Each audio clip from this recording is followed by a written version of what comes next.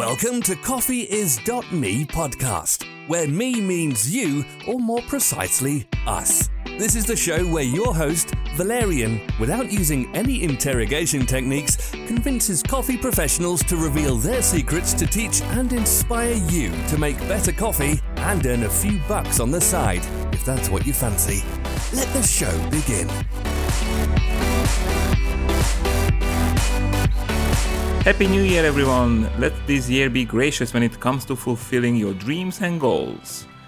I hope you had amazing holidays and you are charged to go and achieve those dreams and goals, because it has to be you who will go after them. So let the 2016 be all about you guys. You must wonder by now, why is he not starting to ask for those iTunes reviews? Did he abandon his passion for them? No, I did not. Those reviews helped me a lot to understand how do you like the podcast, and while all positive so far, time to time you give me some hints what can be improved, like the audio quality or the pretentiousness. Anyhow, guess what happened? Remember my goal to get 50 iTunes reviews by end of 2015? Well, we did it. Actually, we got 60 reviews worldwide. This is amazing. Thank you. Thank you. Thank you with all my heart. I know you donated me your personal spare time you could otherwise spend on watching your favorite TV show, reading some exciting book, or snacking.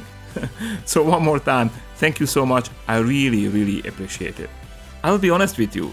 When I started this challenge, I set the bar high because I secretly hoped we will never get there and I would not have to think about professional espresso gear.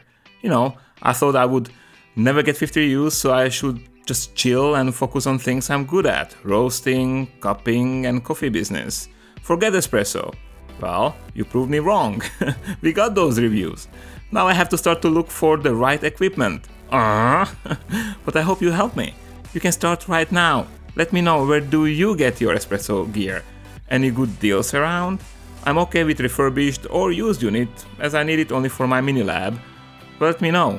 Let me know via valerian@coffeeis.me email, or you can let me know via our Facebook group, coffeeis.me, or any way you can reach me. Thank you so much. Thank you for helping me out.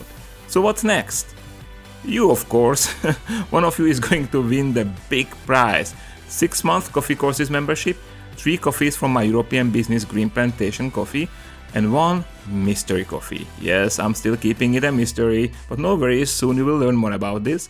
I will select the winner in the next episode of my podcast, and I will announce her or him in our Facebook group, coffeeis.me, in my Instagram, Valerian Coffee, and on our website. The winner is going to have 2 weeks to claim the prize, otherwise I will have to select another winner. Good luck, everyone! And finally, in this episode and the next episode, I will talk to Rodolfo Rufati. Rodolfo imports coffee from El Salvador to Europe. His family has a washing mill where Rodolfo spends part of the year monitoring the harvest and processing, and the next part of the year he spends in Europe working with roasters. Isn't that a dream of every coffee nerd? He works also with us, Green Plantation. We bought some coffee from him, so this is just a small disclaimer, but there is no business relation between this podcast and our coffee we bought for Green Plantation. Personally, I just fall in love with this model, and I'm excited to share Rodolfo's story here on this podcast. When I was recording this podcast, Rodolfo was in El Salvador, and you will have a chance to hear a bang, a great tropical storm, which will take us for a moment to the origin. Well, have a great listen! Hey Rodolfo, ¿qué tal? Welcome in CoffeeIs.me podcast. Hello Valerian, thanks for having me. You are more than welcome. I found you on our coffeeis.me group when you kind of started to discuss the importing issues with Jean, our previous guest. Mm-hmm. And your story is very interesting. And actually, we started to talk on Facebook, and we actually bought coffee from you. Is that right? Yep. And, I just love your story because as far as I know, and you can correct me and you can finish me, not me, but the sentence, is that you are representing your families in El Salvador, coffee growing families, and you're representing them in Europe and you're importing their coffee. Is that correct? How does this work? Well, it's sort of like that. I started working with small producers because basically our family has a mill in El Salvador, and they were doing like traditional washed coffees, and I came in, I wanted to do honeys, natural, start experimenting, and they thought it was a big risk to do it with like the big farms that already had clients and stuff. So, and I also thought, it's interesting to put a focus on small producers because usually like really small lots get blended into like a bigger lot and they become anonymous. So I started looking for small producers to work with, and I started doing experiments, buying cherry from them and experimenting with processing. So I actually started more with small producers. And then like now, it just made sense to also like buy coffee from my family, but it's not like I represent them. I act as an importer who buys coffees from them. Okay, but you buying only coffee from El Salvador, right? You don't venture out to other places.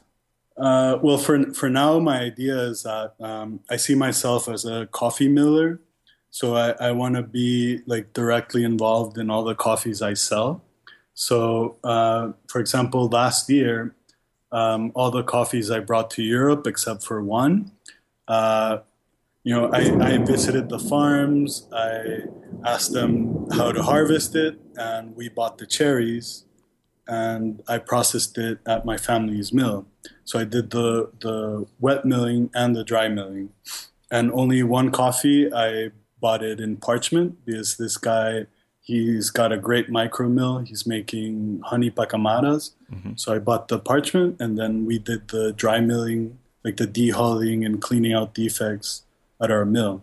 So I don't really want to be like just another importer. I want to be involved in creating coffees. So if I start going into another country, I would like to partner up with local producers and maybe help them out with processing and then sell the coffees together.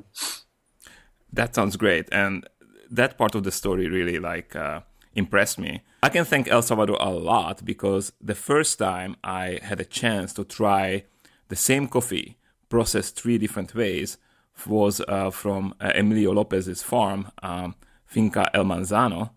So that was really cool, because nobody else did this before. So I'm very excited that nowadays a lot of, especially small farmers, do take the risk and they kind of play with their coffee and try to create different flavor profiles. So I really love that.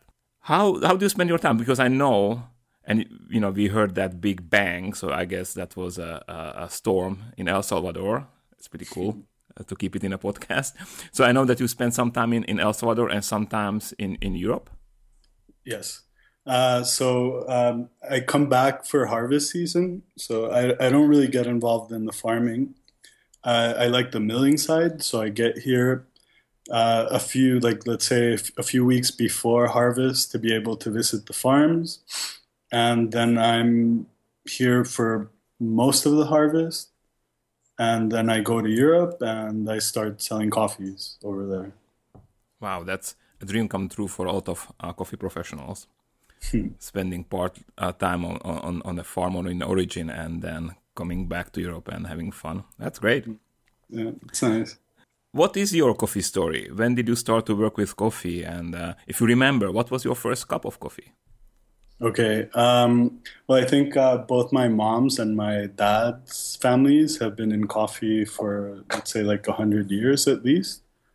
And so we've been cultivating coffee, and both my father's father and my mother's father, they were both coffee millers. So they both had a mill and an exporting company. And for me, it kind of started as...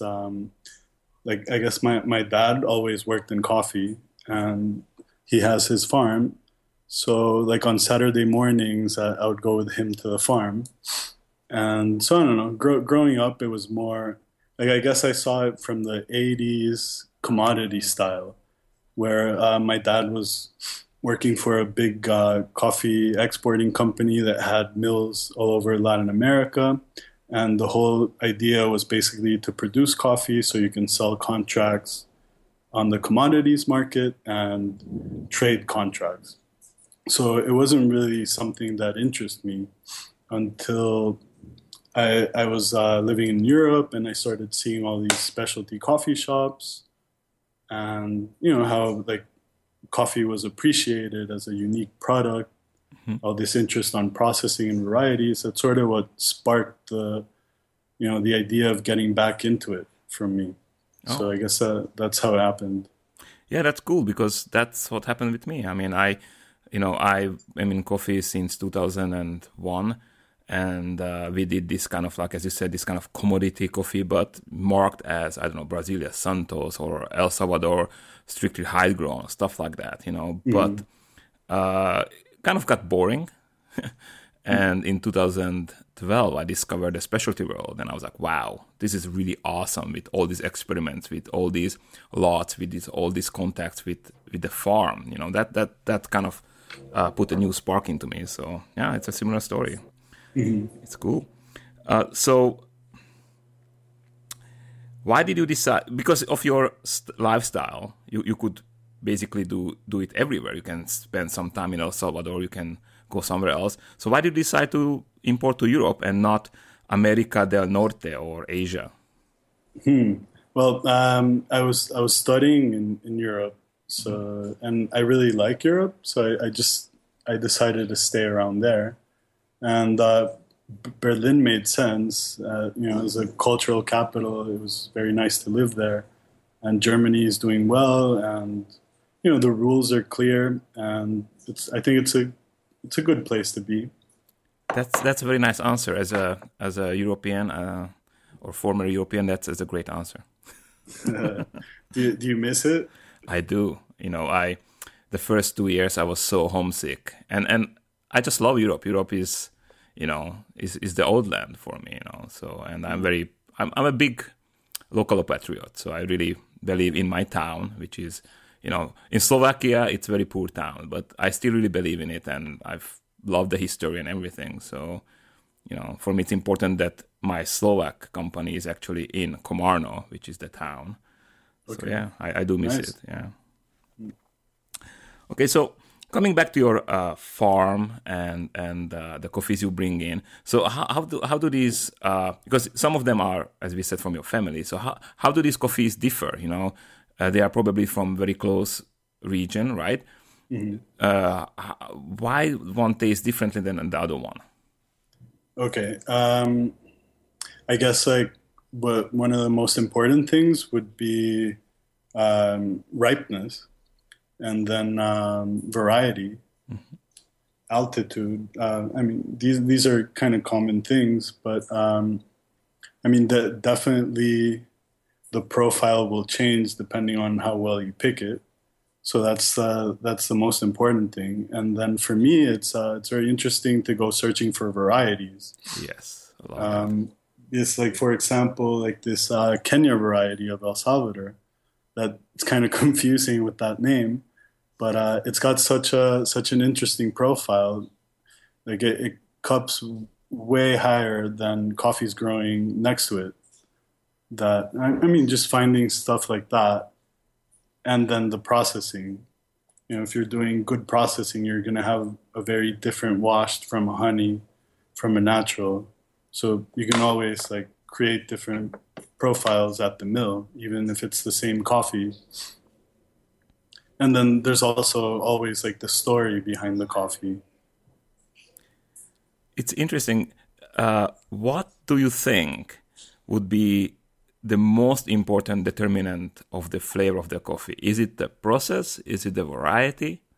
Is it the place where it was grown? I would say ripeness. Oh. Yeah, because if you pick too early, it's gonna have this really frontal acidity, kind of like, if you've ever had a green unripe mango. So it's very interesting how, even though it's a seed, the flavor evolution throughout the season changes like a fruit. like fruit ripeness gets transmitted into the seed. So if you start picking early, when it's still a bit yellowish red, you have this really frontal acidity, very astringent. And as the season progresses, you're going to have a more juicy, rounded acidity, better flavors. And then, if you're picking a bit too late, it's that winey, overripe flavor. Which is looked for nowadays, right? Some people do want that winey kind of flavor, the kind of funky. They call it the funky flavor. Yeah, funky naturals. Yeah, I mean, there's it's interesting when you send samples and you send the same samples to different people, and they choose different coffees. It's all very subjective. It is, and for example, I said it before that I know what our customers like, and they go for this wildness, this craziness. Personally, it's not my preference. I do love naturals. Don't misunderstand me. But it's not a coffee which I want to drink every day. Mm-hmm. But I also realize that a lot of people, like consumers who buy specialty coffees, especially these higher grade specialty coffees, they are in it for this unique, crazy experience. Uh-huh. Yeah. With that, I definitely notice that naturals are like an easy sell. Because from like the normal experience of a coffee drinker, and then you try a natural, and it's like, whoa, what's all this aroma and all this stuff?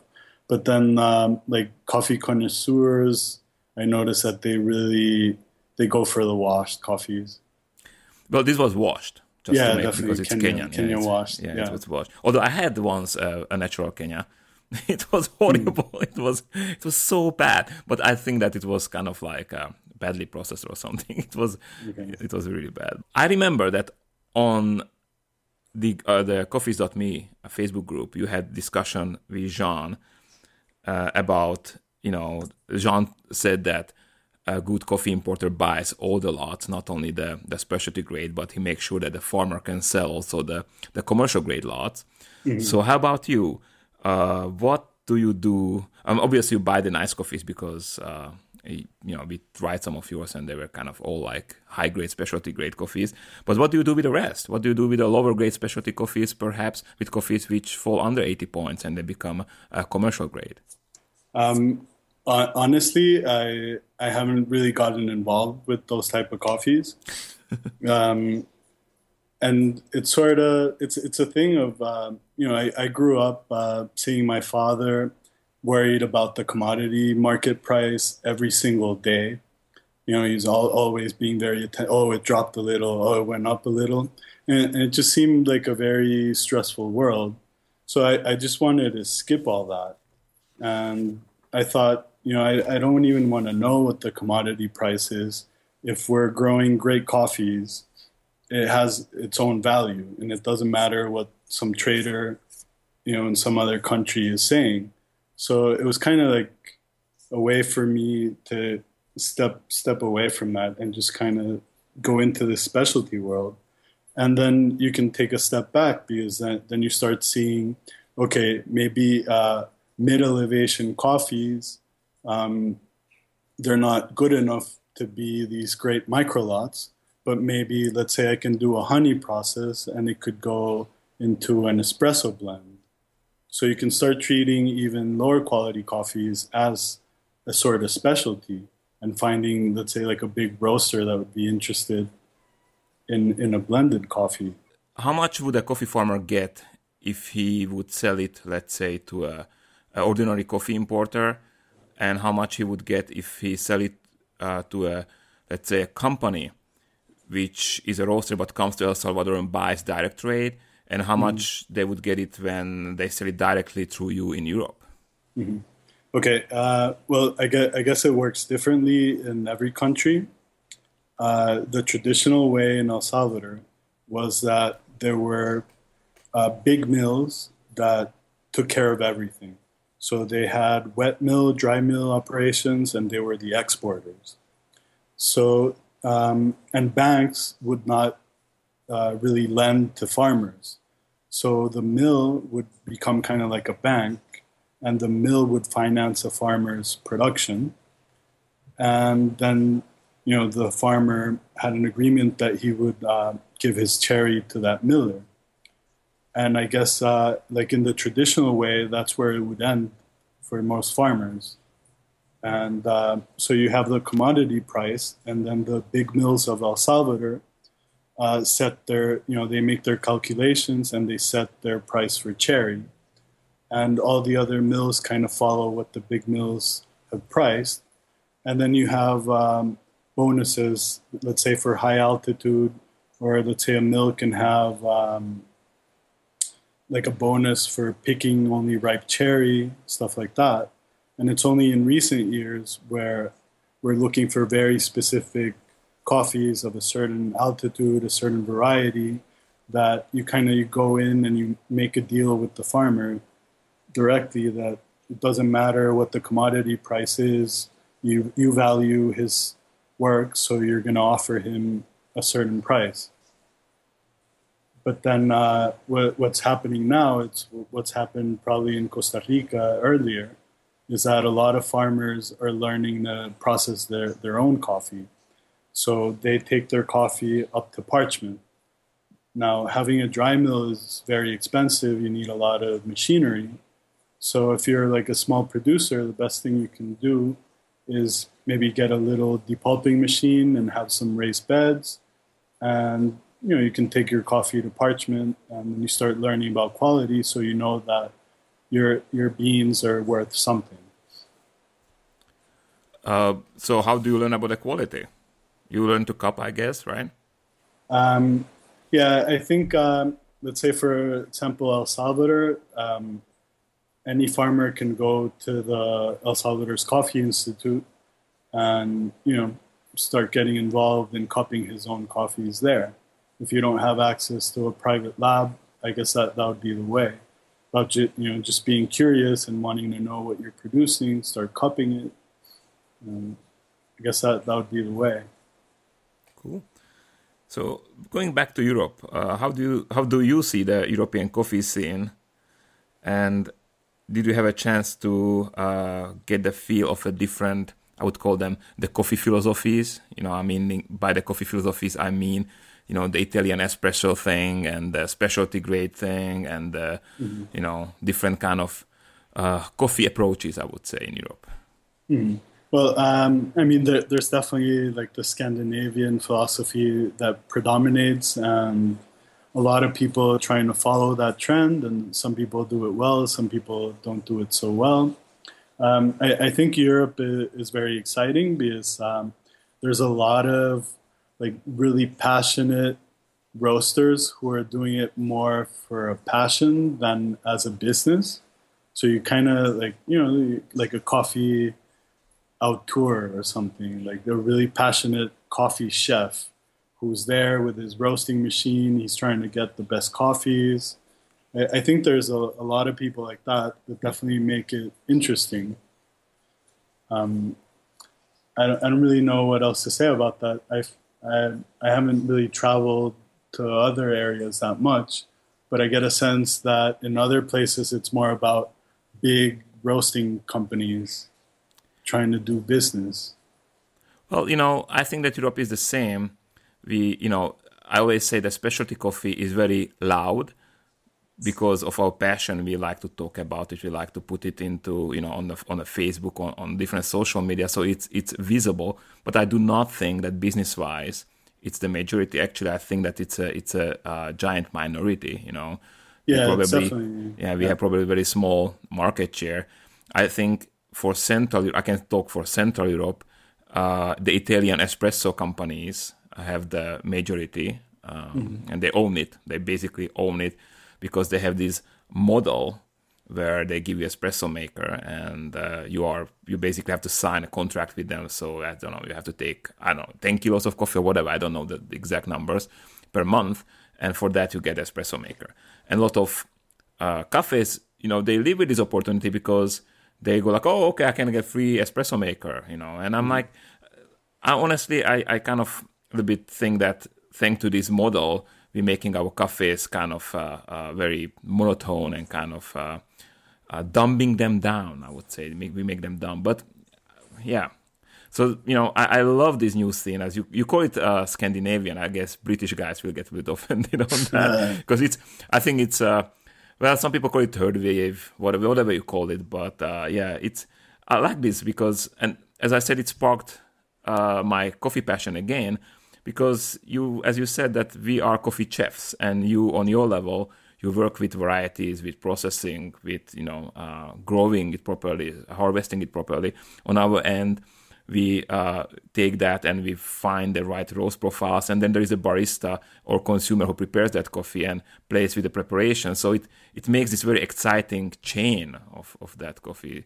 Mm-hmm. But unfortunately in Europe, it's still, I think, the minority, Yeah, going back to that about Italy, it's definitely, it's funny to see how things work there. Like, because it's like they supply everything, no? It's like it's not only the grinder and the machine, like the roaster is basically like your appliance supplier. Like they'll offer you a fridge and whatever, and like lock you in, and then they can just sell you really cheap coffee.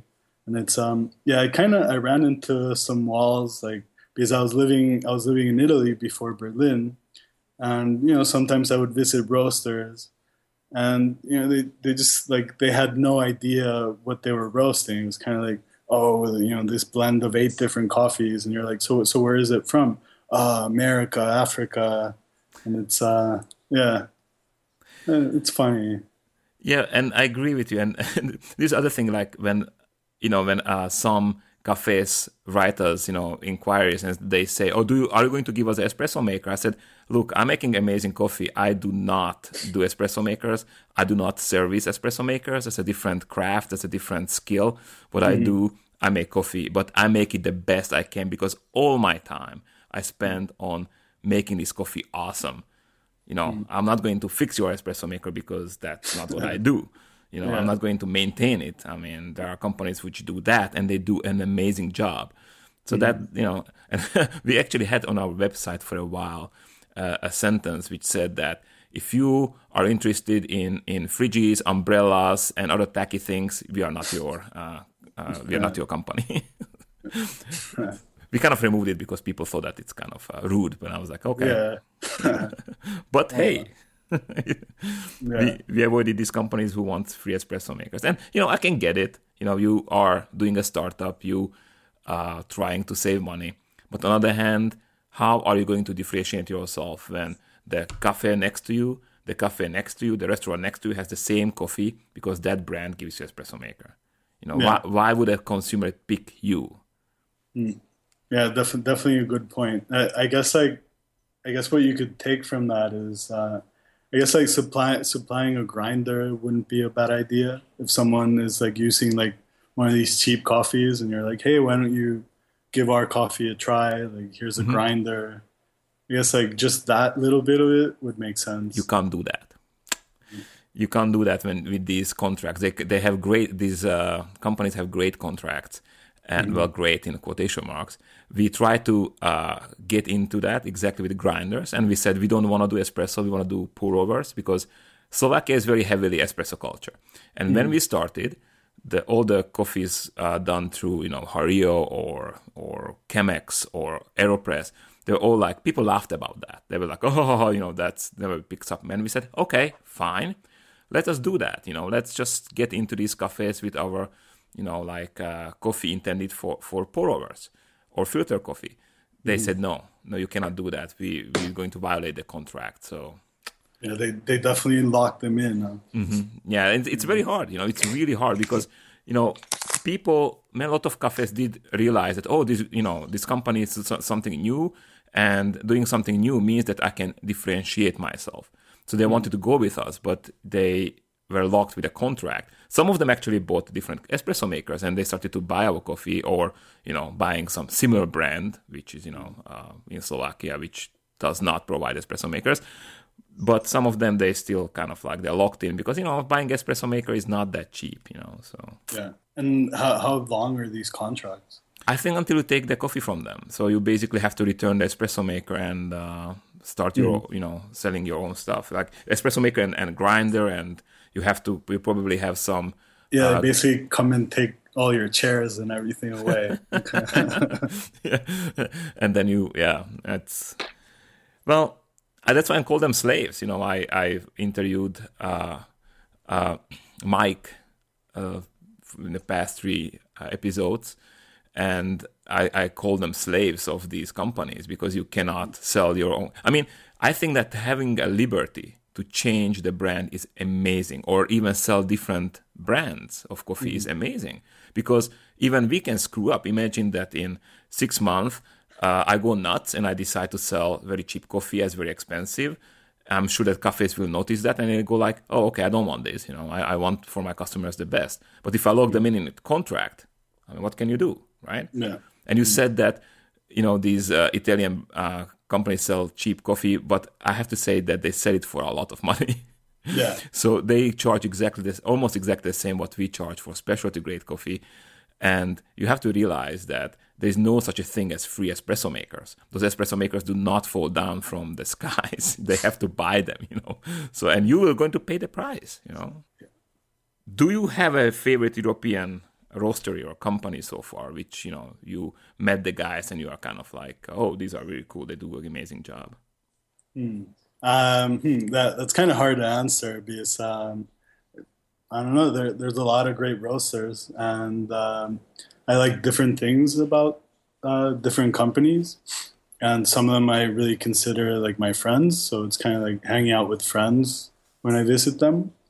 Let me see. I think in terms of like their purchasing policy and how everything functions, I think working with Coffee Collective is definitely one of my favorite ways of working because their whole policy is direct trade, and you can access the information of their lots and everything. So it just feels like if the whole coffee world would be like them, then there would be a lot less problems and farmers would be better off. But they sell green coffee, right?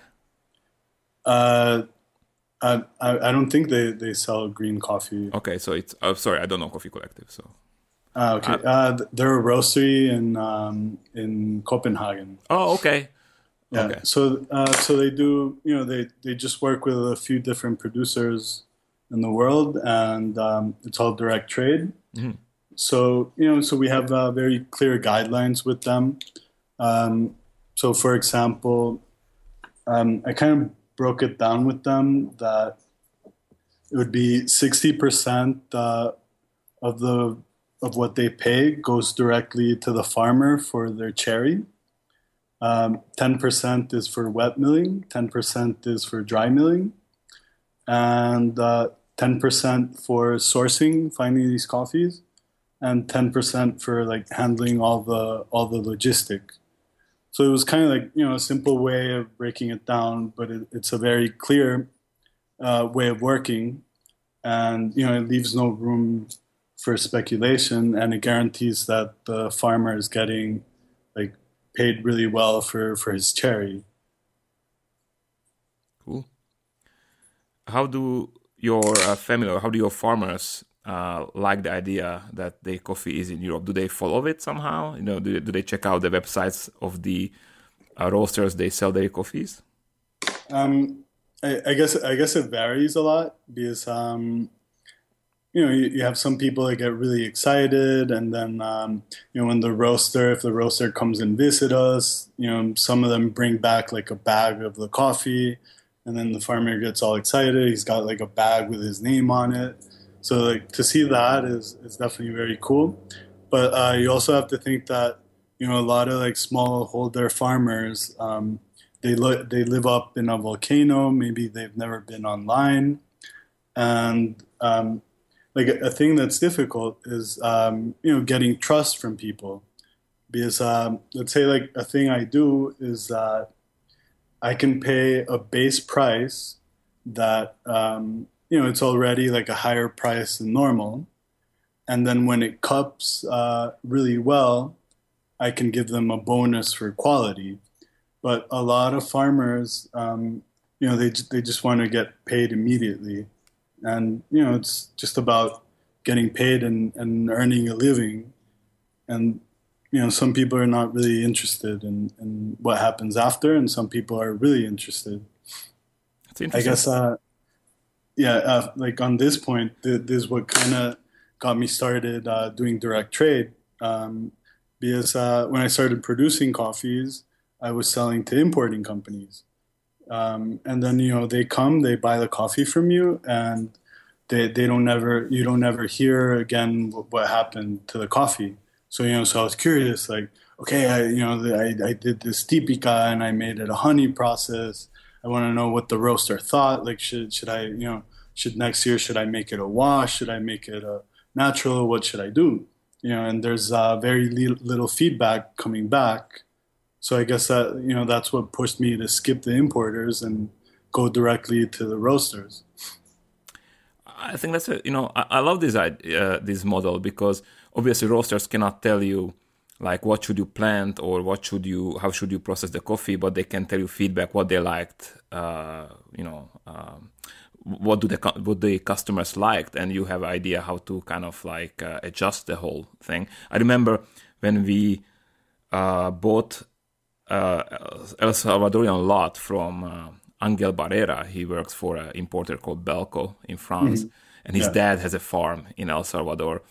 That was fun because through Angel we could reach to his dad because his dad has a farm in El Salvador, and we sent him a T-shirt and we sent him some coffee in a packaging, and he made a picture of himself with his Jeep and our T-shirt. It was really awesome, So for a roaster, it's kind of cool that we cannot really do direct trade because we are very small. But on the other hand, we can have this relation with the farmer, And again, that's why I like your model, So you actually provide that relation to the farmer. Mm-hmm. And I think, it's definitely going to keep happening more because, until now, I guess direct trade has been big roasters that are able to come to the producing country and buy a lot of coffee that's worth enough for them to send it in their own container. But now I guess like more people like me will start bringing the coffee to the roaster. This is a very good point what you said. Would you recommend it to other mills or let's say bigger farms to bring it in Europe directly? I would say definitely. It's a lot of work. It's a lot of stuff to figure out, and it can go badly if you have a lot of coffee sitting there that you don't sell. But I would definitely say so because it doesn't make sense. Like I guess importers serve a purpose, but sometimes you wonder like this company is from who knows what country, and like why are they the ones like representing Central American coffee? And you just think we can do that. We go through all this trouble growing the coffee, harvesting the coffee, processing the coffee, and then we put it in a container to see it disappear. All that's left is getting a warehouse in the destination and, sending out samples. So that's not that complicated. Definitely, I think more people will start doing it. Okay, so if it's not so complicated, what are the main steps you have to do, and what they should make sure that they don't screw up in these steps? Okay. Well, I guess like the main point would be financing. That you have to wait a few more months in order to get paid. So I guess that puts a limit on a lot of people doing this, and but then it's all about finding a warehouse that you can trust and working with them, and then you do the same thing you would be doing in a producing country, sending out samples. Only that instead of sending samples to importers, you're sending out samples to roasters. So it's more work because instead of selling a full container to an importer, you're selling a few bags here, a few bags there, but it's just a bit more paperwork. If somebody decides that he or she wants to do this, that, from their farm or mill, they go directly to Europe or United States, what would be the motivator? How much more they can get? Is it double, triple, or, why would they do it? Okay. Well, you can definitely earn a little bit more by, skipping the importer's cut. But, like for me as well, it was partly like recognition and just feeling that you're involved, because let's say like, okay, I was making a big effort to produce coffees, and then the importers would take it. And, I would write something about each farm and take photos. And, then I would be browsing and I would go into a roaster's website and I would see like the text I had written and the photos I had made, but they had no idea that coffee was coming from me. So that definitely felt a bit strange. And so the first direct trade I made was actually Rubens Gardelli when he was starting out. Mm-hmm. He had a cafe with his mom and he had just built his own roasting machine. He was really excited. A common friend put us together, and I sent them some coffee, and he won the Italian Brewers Cup. And then he tested a few other coffees, and he decided to also use my coffee in the World Brewers, and he placed second in the World Brewers. So it was like, whoa, my first direct trade, and this happens. So you definitely get very excited, and so I think that's a great motivator, because for me I want to be involved. Mm-hmm. It doesn't necessarily mean that I want to be serving people espresso every day, but I definitely I want to talk to people about it, hear what they think, see our coffees get recognized. So for you, it's a legacy thing. And just feeling like you're participating. So when it comes to selecting the different coffees, what are your main criteria? Which coffees do you select for the European market? Basically, it's the coffees I like. I also I don't like reducing a coffee to a cupping score. Mm-hmm. I don't know. I guess it's necessary as an industry to have a common language and a way of analyzing coffees, but I don't like reducing a coffee to a number. So I'm definitely not. It's more instinctual, I guess. Oh, okay. Like I want to visit the farm and I want to meet the farmer. And if I find a really interesting variety or something unique about that farm, then I get more into it. And if it cups great, then excellent. I want to work with friends and people who are making an effort to produce great coffee. And if I like it, I like it. Great. That's a great input. I love your sentence that I don't want to reduce the coffee to a score, because this is a thing that when you score coffee, when you fill out that cupping form, you are scoring different elements of that coffee, right? And let's say one of them is acidity and one of them is aftertaste or body. And if the body is great or acidity is great, but you don't like that kind of acidity because there are different types of acidity, that coffee might be not for you, even though it scored 92 points, right? Mm-hmm. Definitely. I totally. I mean, the cupping score is a technical term for for professionals, but I don't think that's very good information for a consumer. How that coffee will taste like. Mm-hmm. Yeah. So I agree with you there. Yeah.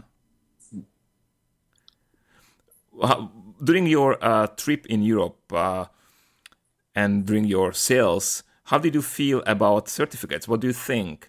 Do European coffee roasters care about, certificates like fair trade, organic, UTZ? Mm-hmm. Well, I definitely feel that in the last few years, more and more people are realizing that fair trade isn't really that fair. And I guess, the more people realize that, it's going to fade a bit. But in big industry terms, it's definitely, it's a huge market, and I think, it's an easy sell. I see a lot of issues with it. We could go into it if you want, or No, go ahead. I mean, I'm curious about your opinion about, let's say, fair trade. That's cool. Let's do that, and then we can talk about the business aspect of that certificate. Okay. Well, that if you want to be fair trade, I guess one of the requirements is that you are part of a co-op. Mm-hmm. And co-ops can have a lot of issues. Some co-ops are great and they really take care of the farmers, but other co-ops, the people in the board of directors keep a lot of the money. They give themselves, a nice salary if they're the managers of the co-op, and not all the money that should go to the farmer gets back to the farmer. So, and I always, I kind of like I'm trying to follow my own path, and I like people who follow their own path.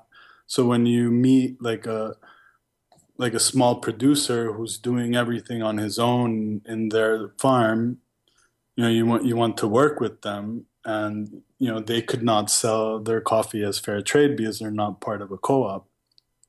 Mm-hmm.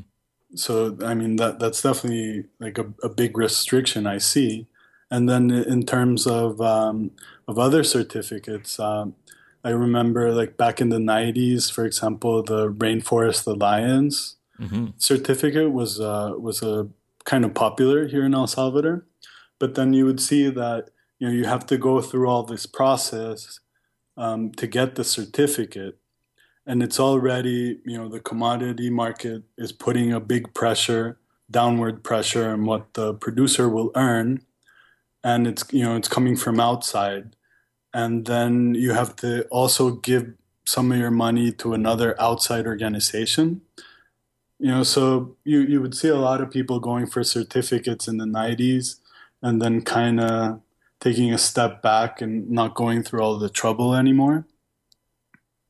So, I mean, now that the specialty market is more developed, it's all about cupping score, cup quality. Mm-hmm.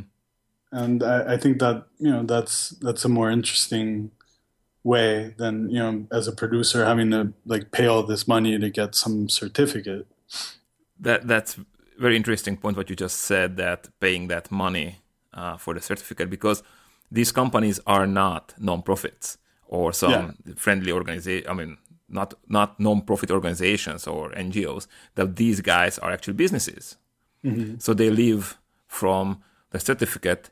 The fact that you have to pay for the certificate gives you theoretically, gives you a competitive advantage, so you can sell your coffee a little bit more. Mm-hmm. But it's not, as you said, it's not always the case, and especially not with specialty grade, where really the cup determines the price. Yeah, and then if you're a small farmer, it's not cost effective to go through all those expenses to get certified for a small amount of coffee as well. Mm-hmm. And it would be interesting to see like more like certificates coming from the producing country, maybe organized through like the National Coffee Organization. I think that would be a more interesting move, but I haven't really seen a lot of that being developed. Kind of like, I guess like how in wine you have like regional certificates and stuff like that. I think in Brazil they have a certificate which is regional. Mm-hmm.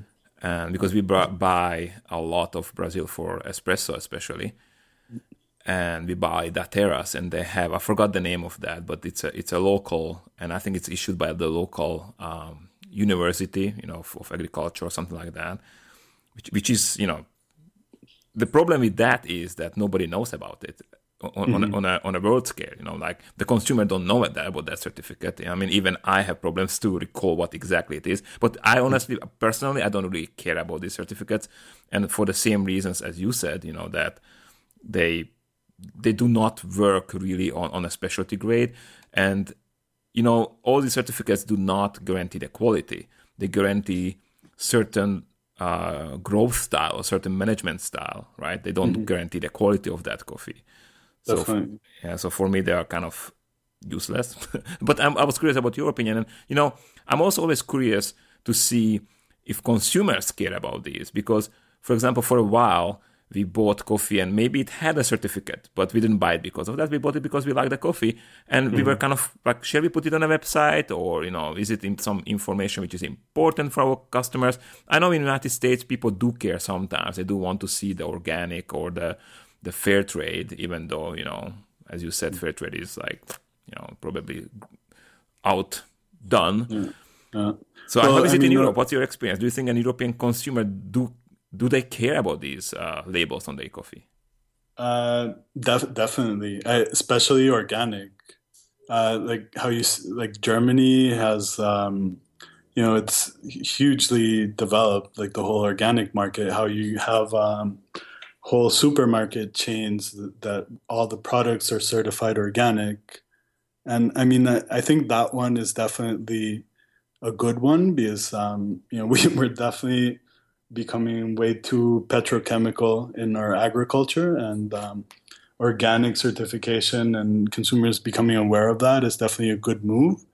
But in the same, looking at it from another way, as a producer, it's very difficult to produce, you know, organic certified coffee because, first of all, like, you know, unless you're like you're really into like the agronomy, like understanding nutrients and soil balances, it's going to be very tough to keep your production levels, and especially when you get hit by leaf rust. Oh yeah, you guys had a horrible leaf rust there, huh?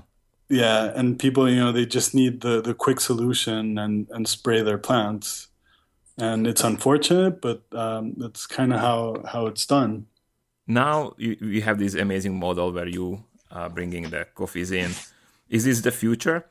Is this which takes over after fair trade and basically direct trade? Is this the next thing? I think so. I think everyone is on Facebook now, or you can find people, email them. So all these direct connections are just gonna keep happening more and more.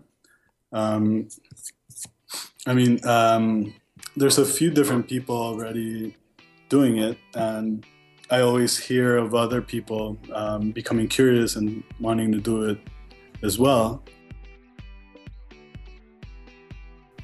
Thank you so much for listening to this podcast. I hope you liked Rodolfo's story as much as I did. And if you have questions for him, join our coffees.me Facebook group and you can ask. Just tag him and I'm sure he will be happy to answer. And you know what? Not only that, but in the next episode, he actually going to answer your questions you asked before I recorded this episode. So I hope you will stay with us. Have a great one. Talk to you soon. Bye.